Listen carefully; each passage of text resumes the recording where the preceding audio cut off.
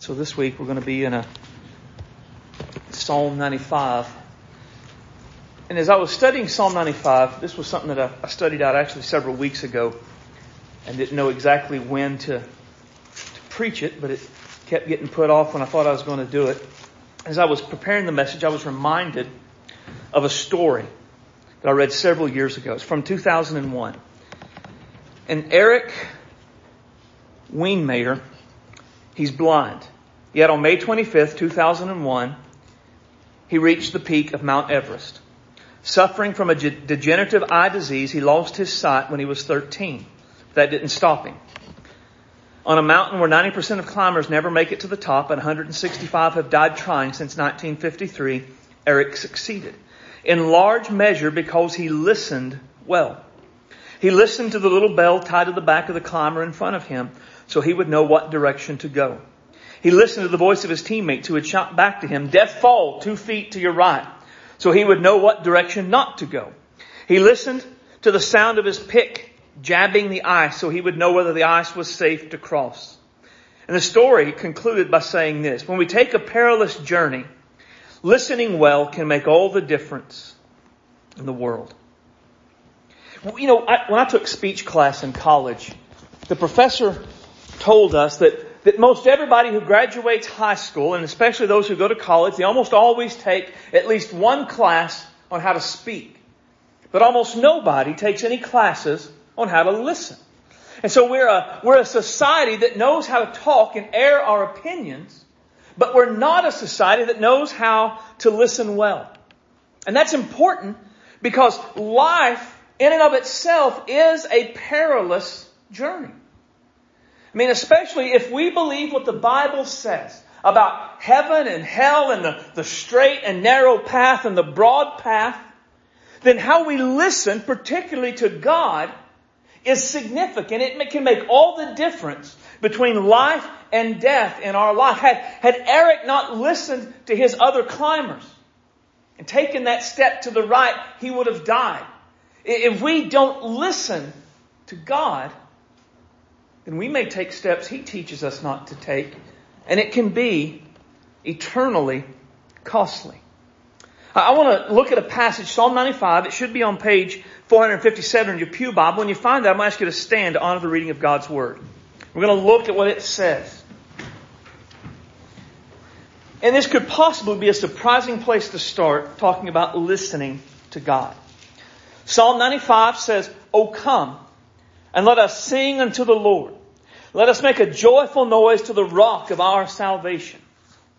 Let us come before His presence with thanksgiving, and make a joyful noise unto Him with psalms. For the Lord is a great God, and the great King above all gods. In His hand are the deep places of the earth. The strength of the hills is His also. The sea is His, and He made it, and His hands formed the dry land. O come, let us worship and bow down. Let us kneel before the Lord our Maker.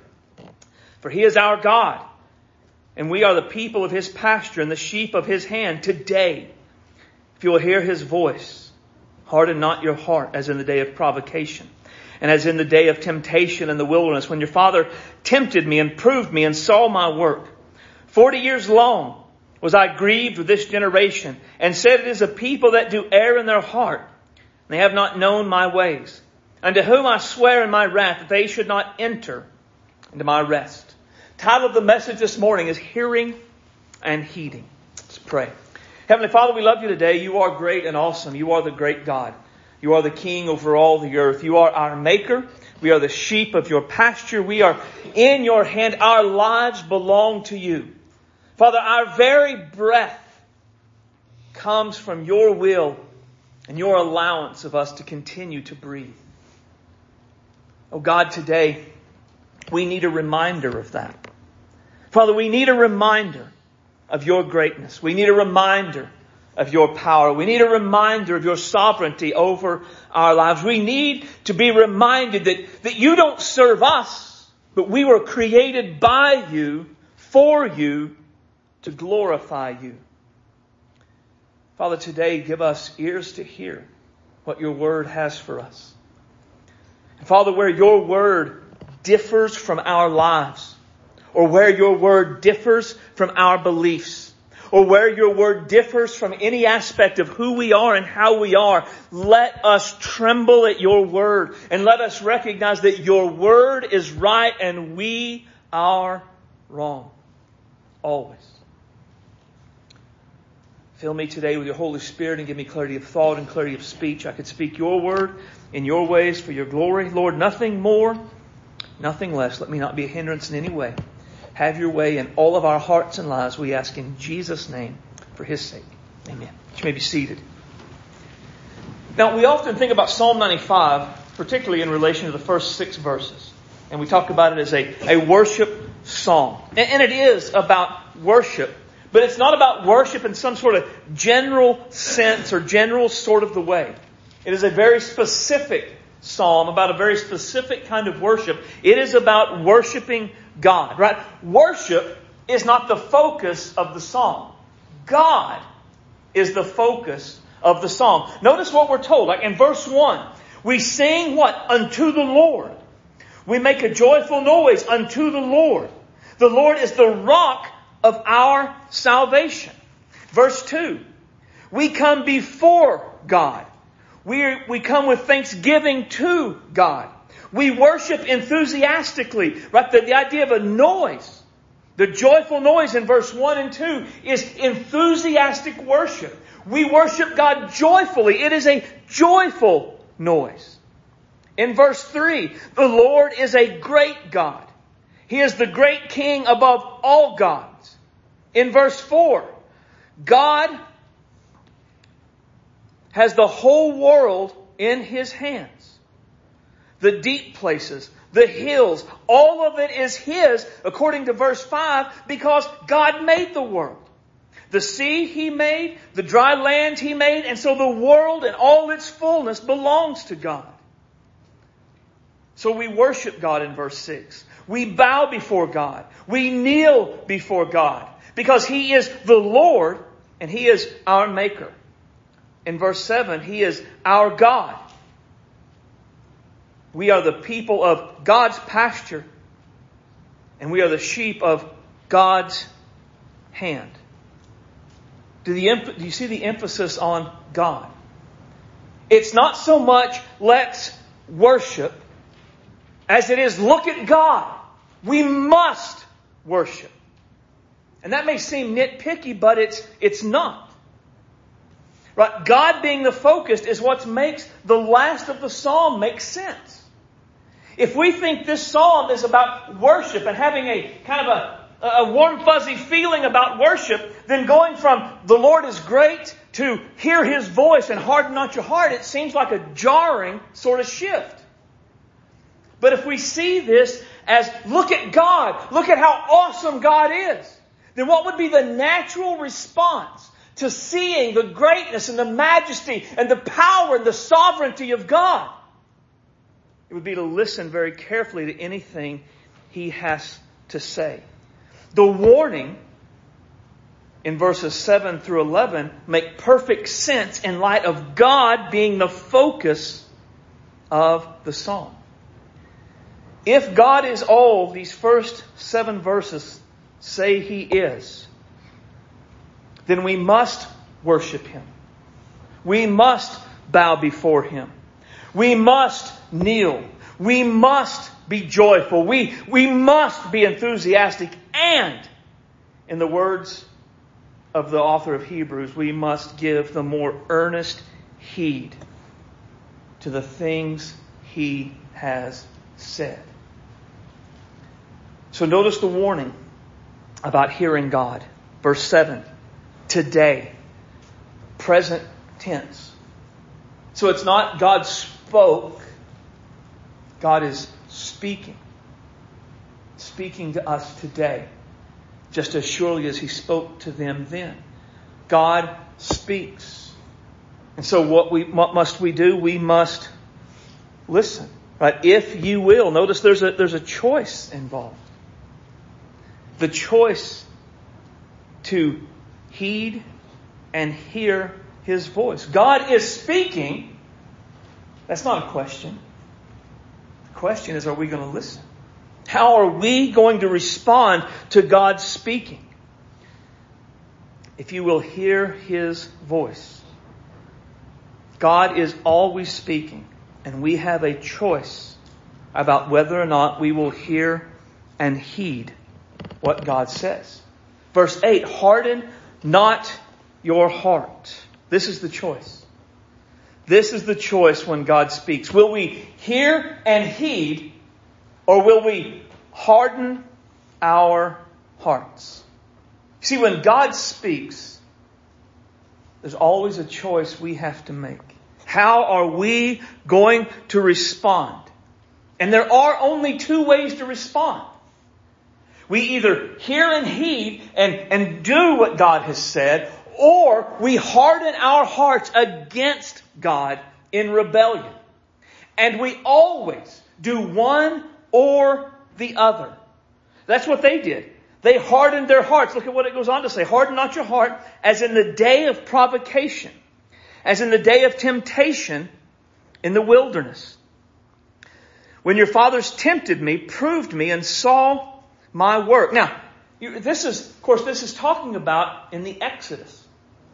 God brought them out of Egypt with great power. He proved He was God. He spoke and told them what they ought to do. He delivered them through signs and wonders from the Egyptians. When they stood where they had the Red Sea before them and the Egyptians behind them, He parted the Red Sea so they could walk across on dry land. When the Egyptians tried, He closed it in on top of them and destroyed them.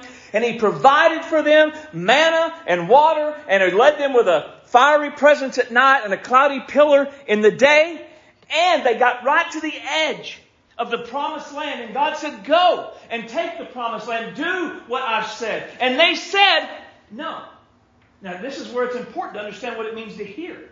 Right? Hear doesn't necessarily mean I hear it. They didn't hear it. They heard. They all knew what God had said to do. They all knew God was saying, cross the Jordan and take the land. I will fight for you. And what they said was, no. No. We can't. There's giants in the land. We can't. And so they hardened their hearts and did not heed. And what was the result of their hardening and not heeding? 40 years long was I grieved with this generation. Let's just think about that. Can you imagine God being grieved at our life, at our choices? And yet when we hear and we don't heed, we choose to harden our hearts. That's what we do. We grieve our God. But not only that, He was grieved with them. It's a people that do err in their heart and have not known my ways, unto whom I swear in my wrath, they should not enter into my rest. They missed out on all God had promised to give them, all God wanted to give them, all God could give them. Again, think of the significance of this. Of course, if you're familiar with the story, you know those who were 20 years and older had to wander in the wilderness until they all died. So God brought them out of Egypt to take them to the land that He promised Moses, or promised Abraham He would give to the people. They could have had it. They could have walked across it. They could have conquered it. They could have lived in the land of milk and honey. They could have had the houses and the homes and all of that. But instead, what they did was they walked. Another psalm says that they basically wasted their lives in futility. A life that could have been spent glorifying God, doing His will, enjoying God's blessings, was wasted in futility as they walked in circles until they all died. They missed everything God had for them, everything God wanted to give them, and they missed it because they hardened their hearts rather than heed God's word. They heard, they didn't heed. They hardened their hearts and they missed everything God wanted to give them. Now this section of the psalm is repeated in the New Testament. So turn to Hebrews chapter 3. And we're actually going to start in verse 12.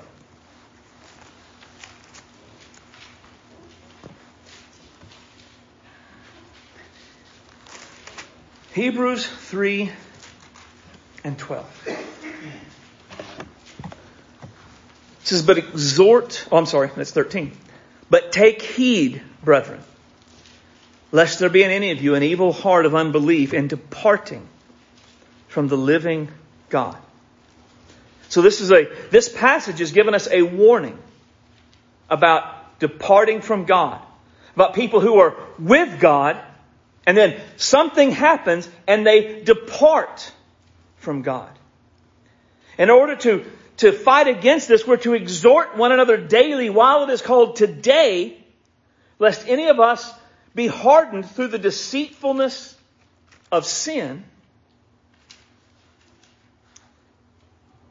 For we are made partakers of Christ if we hold the beginning of our confidence steadfast until the end. Now, so there's all of this stuff God has promised to give us in Christ. And we only have that if we hold the beginning of our confidence steadfast until the end. That's conditional, right? If I said, I will give you $100 if you mow my lawn, do you get the $100 if you don't mow my lawn? No. Nobody would expect that. Well, some people might, but they're not normal. Most people would understand the conditional if. I didn't meet the if, so I don't get the reward. So what happens if someone doesn't hold fast the faith unto the end? Then they miss all God wants to give them in Christ Jesus. But look at verse 15. How do we prevent this? Today, if you will hear His voice, harden not your hearts, as in the day of provocation. And look again at verse 7 now. Wherefore the Holy Ghost saith, today, if you will hear His voice, harden not your heart in the day of provocation, in the day of temptation, in the wilderness. And your fathers tempted me and proved me and saw my works 40 years. Wherefore I was grieved with that generation and said, they do always err in their hearts, and they have not known my ways. So I swear in my wrath, they shall not enter into my rest. So take heed, brethren. The author of Hebrews is making a point. And it's the same point the psalmist made in Psalm 95. God is speaking today. And if we will hear and not harden our hearts, we will experience all God has planned to give us. But if we harden our hearts and we don't hear and we don't heed, then we will miss everything God has for us. Just as the Israelites missed out on all God had for them by hardening their hearts instead of hearing and heeding, so too will we miss out on all God has for us if we harden our hearts rather than choosing to hear and heed God's voice. So when we hear God, and we hear God through His Word, we hear God, He speaks today, how should we respond to God's Word? How do we respond when God's Word challenges us? How do we respond when God's Word says, do this, but we don't want to do that? How do we respond if God's Word says, don't do that, but we really want to? How do we respond if God's Word says, this is truth, and we say, I don't want to believe that? How do we respond if what we believe and what we say and how we live and how we act and how we react is out of sync with God's Word? How should we respond? Since hearing and heeding can make an eternal difference in our lives, how do we respond? For all those things hath mine hand made, and all those things have been made, saith the Lord. But to this man I will look, and to him that is poor, of a contrite spirit, and trembleth at my word. So, poor, a contrite spirit. Poor in this context would be the opposite of proud. It's not necessarily financially poor. It's the opposite of proud. The proud person hears what God has said and says, but I believe this, or I'm going to do that. The poor person says, oh, God is right. That's why they're contrite. God is right, and I'm sorry, God, I'm wrong. And then when they realize they're wrong, they tremble at God's word. Do we tremble when we hear God, when God speaks through His word, and our lives are out of sync with what it says? Do we tremble at that? When we read God's word and what we believe is out of sync with what the Bible says is right and true, do we tremble because we're wrong? If we react in one way and the Bible says we ought to react in another, do we tremble because we're wrong? Or do we rationalize? It's just the way I am. Do we minimize? Well, it's not right, but other people do a lot of worse things, and this isn't that big of a thing considering. Do we justify? Well, they really deserve me to act in that way. Or do we tremble because we're wrong and God's right? So what I want to do is spend the rest of our time just looking at some passages and ask, one, are we in sync with what the Bible says, with what God says? And if we're not, how are we going to respond to that? James 3 says, therefore, bless we God, even the Father, and therefore curse we men, which are made after the similitude of God. Out of the same mouth proceed blessing and cursing. My brethren, these things ought not so to be. Now, curse there doesn't mean like profanity necessarily. It means to speak ill of. Right? When we bless God, we speak well of God. God is great. God is awesome. God is wonderful. Like what we do when we sing songs. We bless the Lord through the song. We say, God is our Savior. God is our rock. God is our fortress. That is blessing God. The opposite of that is to say negatively. Right? So this isn't saying I use profanity towards a person, although that would include it, but it's not limited to that. So, James imagines a scenario where maybe we come to church and we bless our God and we sing His praises and we talk about how wonderful and great He is, and then we leave. And once we leave, we begin to run down people who are made in the image of God. Perhaps people in our church body, but perhaps not. Perhaps it's the waitress at the restaurant. Or perhaps it's the cashier at the grocery store. Or perhaps it's someone on social media who's the biggest idiot we've ever seen in our lives. Or perhaps it's any number of other people. But James says we go 1 minute from blessing God to the next minute cursing those who are made in His image. Surely, he says, that's not the way it's supposed to be. Surely, that's not right. The next verse goes on to say, you don't get from the same spring bitter water and sweet water. It's from the same heart shouldn't come blessing and cursing. Now, clearly, running down people has always been a problem, as James wrote this several thousand years ago. But in our day, in our time, right now, we are living in a very divided culture.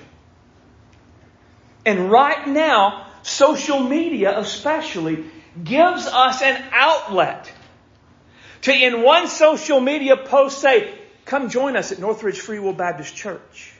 And in the next one to say, libtards are morons, I hope they all die.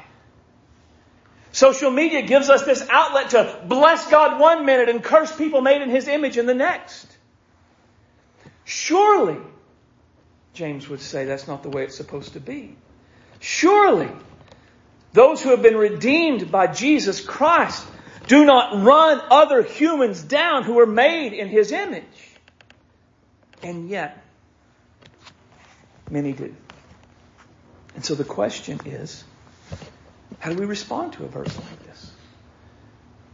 Do we rein it in our minds and our hearts and we hold it in? I mean, my pastor Tim Landers used to say, you can't stop a bird from flying over your head, but you can keep it from making a nest in your hair.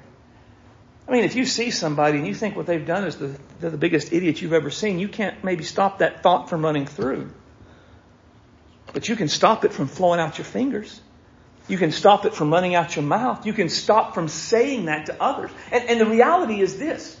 We often think if we don't say it, our heads will explode, right? I mean, if I don't say it, you can't just hold stuff like that. And if you don't say it, you'll have a stroke or you'll die or your head will explode. It won't. I mean, I can't quite promise you because I'm not completely omniscient, but I can almost promise you, you won't die. I won't die if I don't speak those words.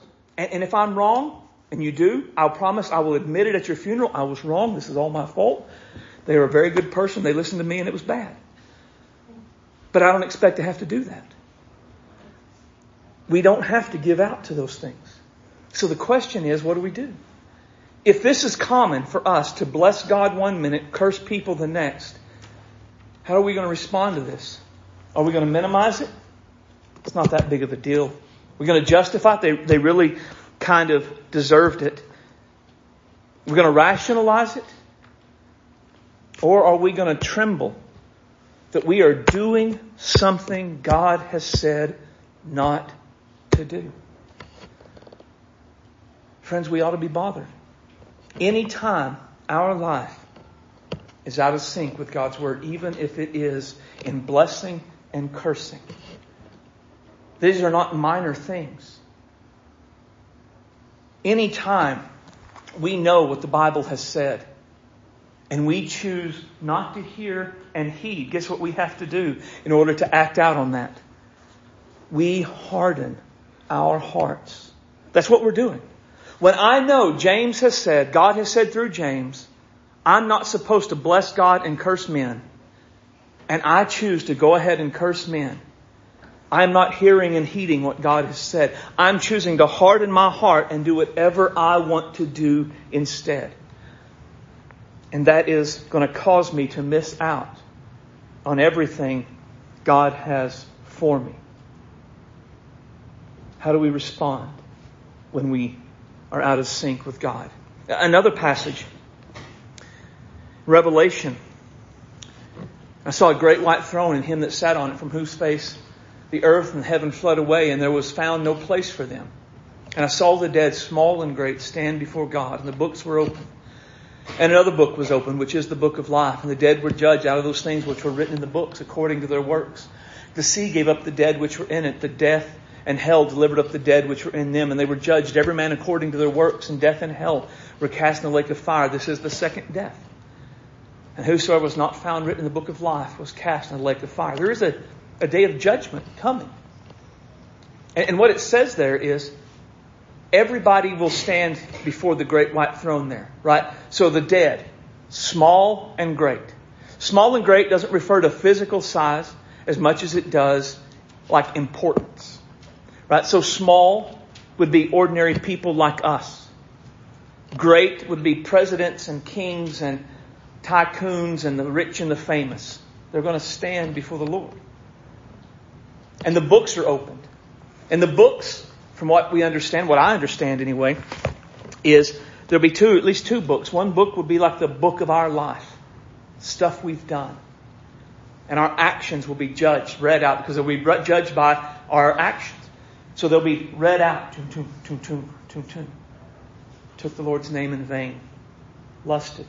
Coveted. Fornicated. Blessed God one minute. Cursed somebody else the next. And then the other book will be opened, which I believe will be the Bible. And it'll be like, you did this, and here's what the standard was.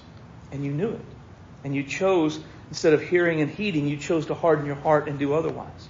And then at last, there will be a final book, the book of life. And the book of life contains the names of all those who have repented of their sins and believed in Jesus Christ. Someone repents of their sins, believes in Jesus Christ, their name is written on a book of life. So there'll be, here's what you did. Here's what the Bible said, proving that you have, the wages of sin is death, and you are guilty, for you have violated God's law. Is your name here?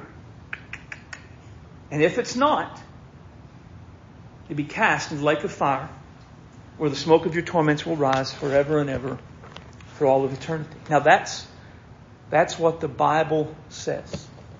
That's what God has said is coming at some point in the future.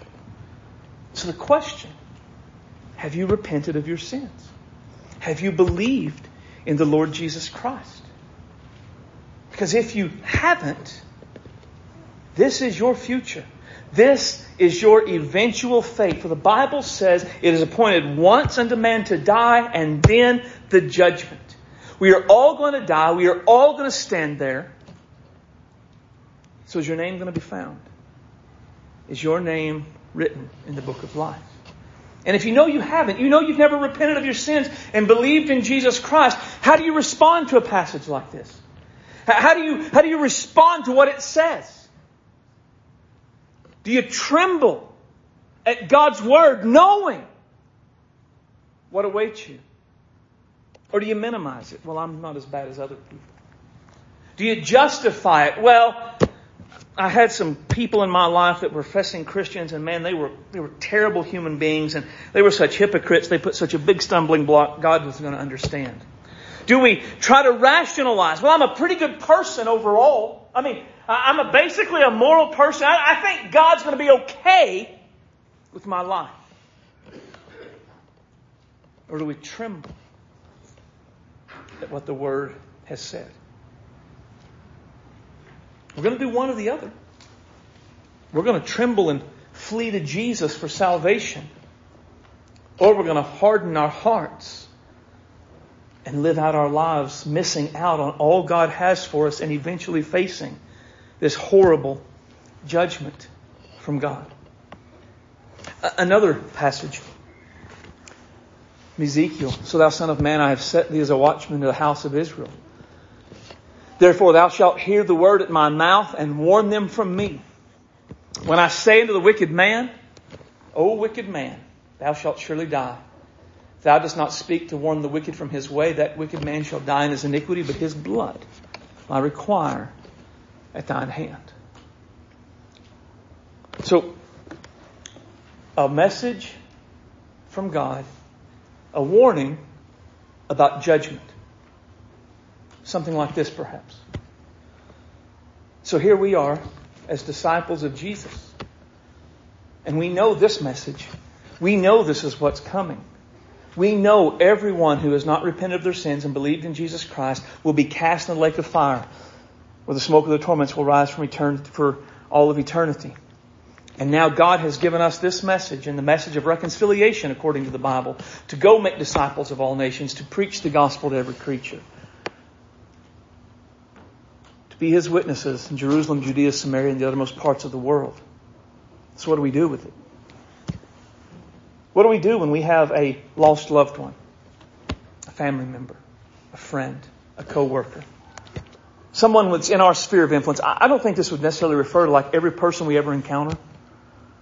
I don't think this means I'm walking down the street and somebody walks by me, and if I don't stop them and tell them they're going to go to hell unless they repent and believe in Jesus, that I'm going to be held accountable. I don't think it means that. I think if God says, stop them and speak to them, then it would mean that.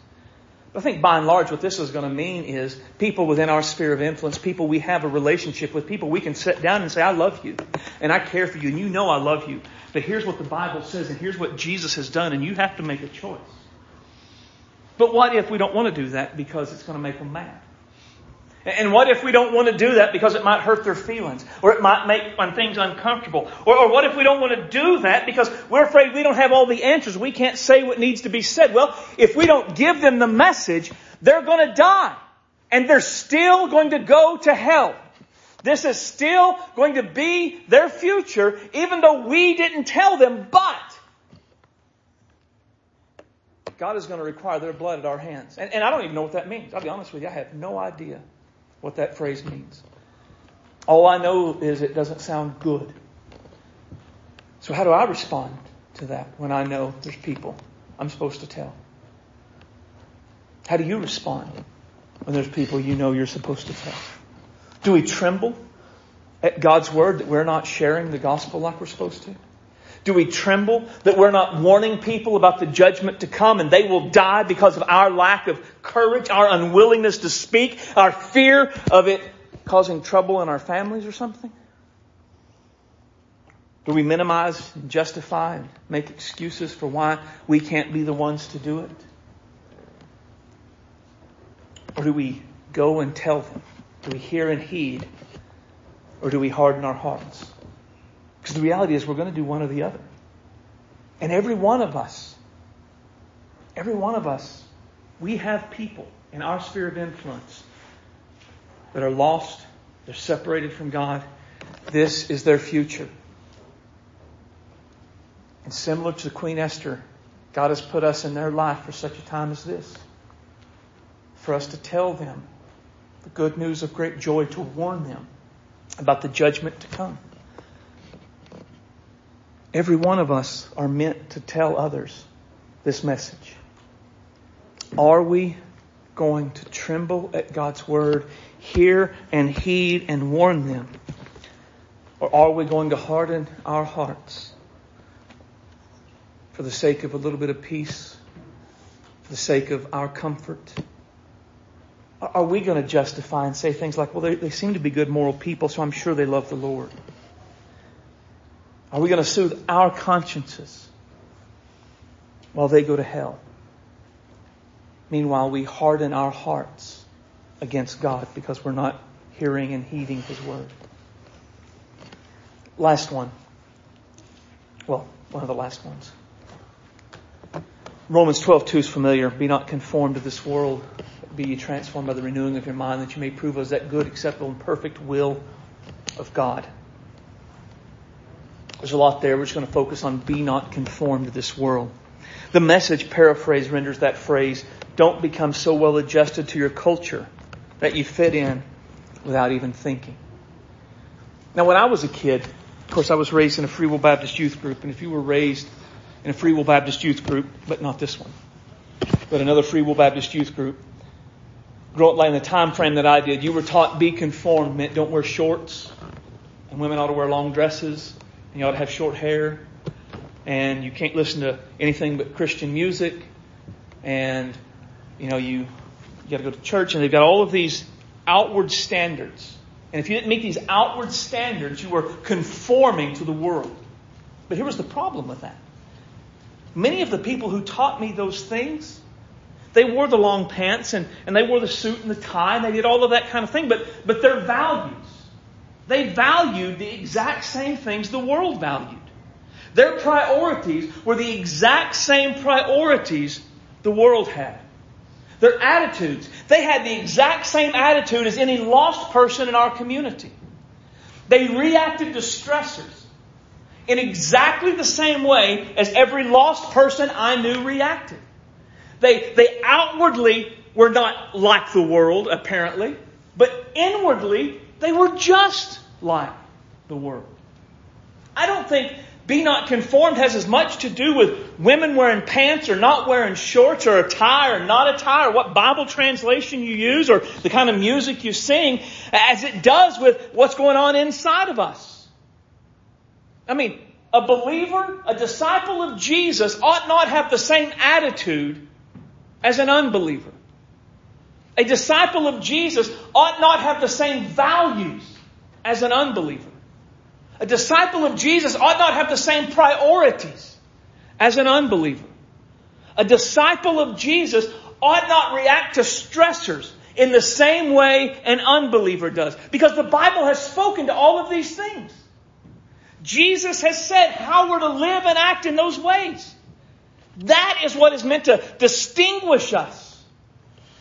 And so if I wear all of this outward stuff, but I have the same values as the world, I'm not living in consistency with that book, with that verse. I am conformed. I have been fit into the world's mold. And what is the danger, though? So what's the danger of being put into the world's mold? Demas hath forsaken me, having loved this present world, departed to Thessalonica, Crescens to Galatia, Titus to Dalmatia. When we are conformed to this world, we will eventually forsake Jesus because we love this world. That's the danger. Oh, that verse always astounds me. Can you imagine being with the Apostle Paul, seeing the miracles Paul did, the churches he planted? I mean, the miracles Paul did, healing the sick, raising the dead. What great miracles God wrought through Paul. And Demas was there for much of it. And he saw what Paul did, or what God did through Paul, and he said, I love this world. I would rather be like the world. I would rather take part in what the world offers than what Jesus offers. So we come to this verse and we say, what are my attitudes? Do I have the same attitude as an unbelieving world? I mean, social media kind of reveals to us the attitude of the unbelieving world. Is our attitude different than theirs? Do I react to stressors differently than the unbelieving world? Are my values different than someone who doesn't know Jesus? Are my priorities different than someone that's not been redeemed? And if they're not, what do? Do I tremble at the fact I am so fit into the world's mold? Do I tremble at the fact I have fit in with my culture and I don't even think about it? Or do I justify? Do I minimize? Do I make excuses for why it's okay in this particular case? I would never do what Demas did.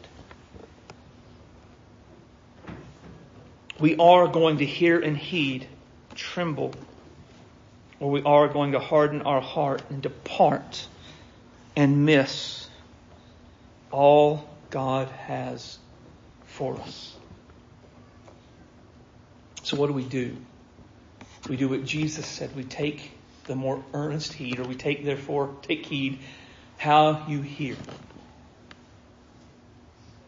For whosoever hath, to him shall be given. To whomever hath not, from him shall be taken even that which he seemeth to have. What Jesus says is be very careful how you hear. When we hear and when we heed, more is given. Whether it's more grace, more mercy, more closeness with Christ, more of the Spirit, more understanding of the Word, more is given. But if we're not careful and we harden our hearts, we begin to lose. The Christian life is not like walking down a sidewalk. The Christian life is going against the current. It's like walking up a down escalator. And when we cease to hear and we cease to heed and we harden our hearts, we don't just stop and stay in the same place. We start going back rapidly. And in the end, we miss out on all God has for us. The great Baptist pastor Charles Spurgeon illustrated this point this way.